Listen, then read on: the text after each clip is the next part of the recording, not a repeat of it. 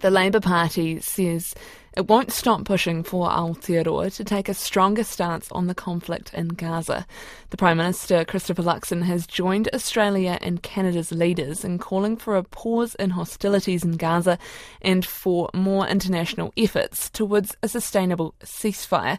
But Labour's Associate Foreign Affairs Minister Damien O'Connor told me that it doesn't go far enough.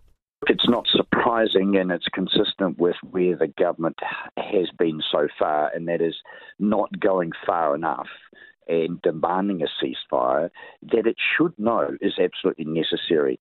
So it's still rather a limp position for a country like New Zealand that has always been proud of its independent foreign policy.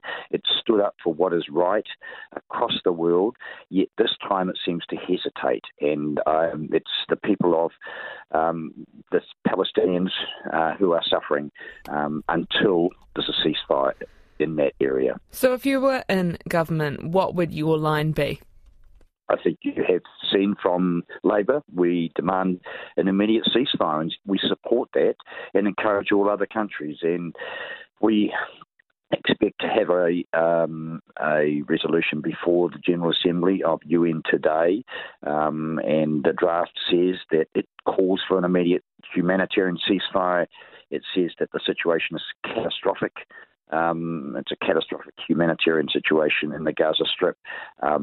Any human being, anyone with any ounce of moral fortitude should see that they need to stop conflict and need to stop the bombing and the killing that is occurring every single hour in that area. The UN General Assembly has adopted the resolution demanding the immediate ceasefire, but it's also a non-binding resolution, so is that a bit of a limp position as well? Well, it is. Unfortunately, we see the US vetoing what could have been a binding resolution.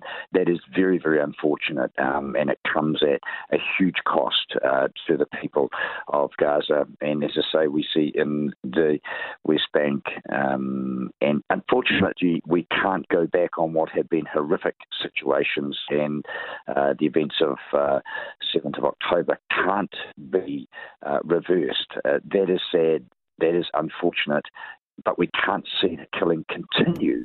That is even more tragic as the world stands by, watches hour by hour these horrific scenes that we see, and yet still seems unable to intervene and stop the flow of arms, to stop the bombing and stop the killing of innocent men, women and children whose only fault has been to be born Palestinian and thereby be in the pathway of this absolutely horrific destruction. We're also seeing in the United States, President Joe Biden has sort of pushed down the path of Israel is losing international support.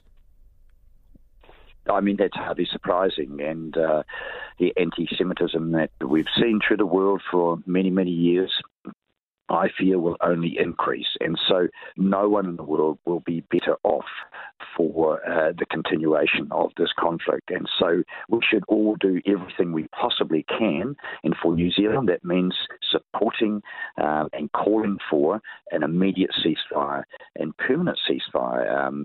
We realise it takes two parties to do that, but there's international pressure that can be brought to bear on the big player here, the one that is doing all the bombing at the moment. So you're saying that the Labour Party won't stop pushing for a greater and a stronger statement?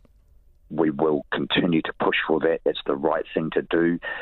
We as a country have been at the forefront of humanitarian rights and justice in the past. We shouldn't step aside and stand on the sidelines in this particular horrific and, as the UN says, catastrophic humanitarian situation in the Gaza Strip.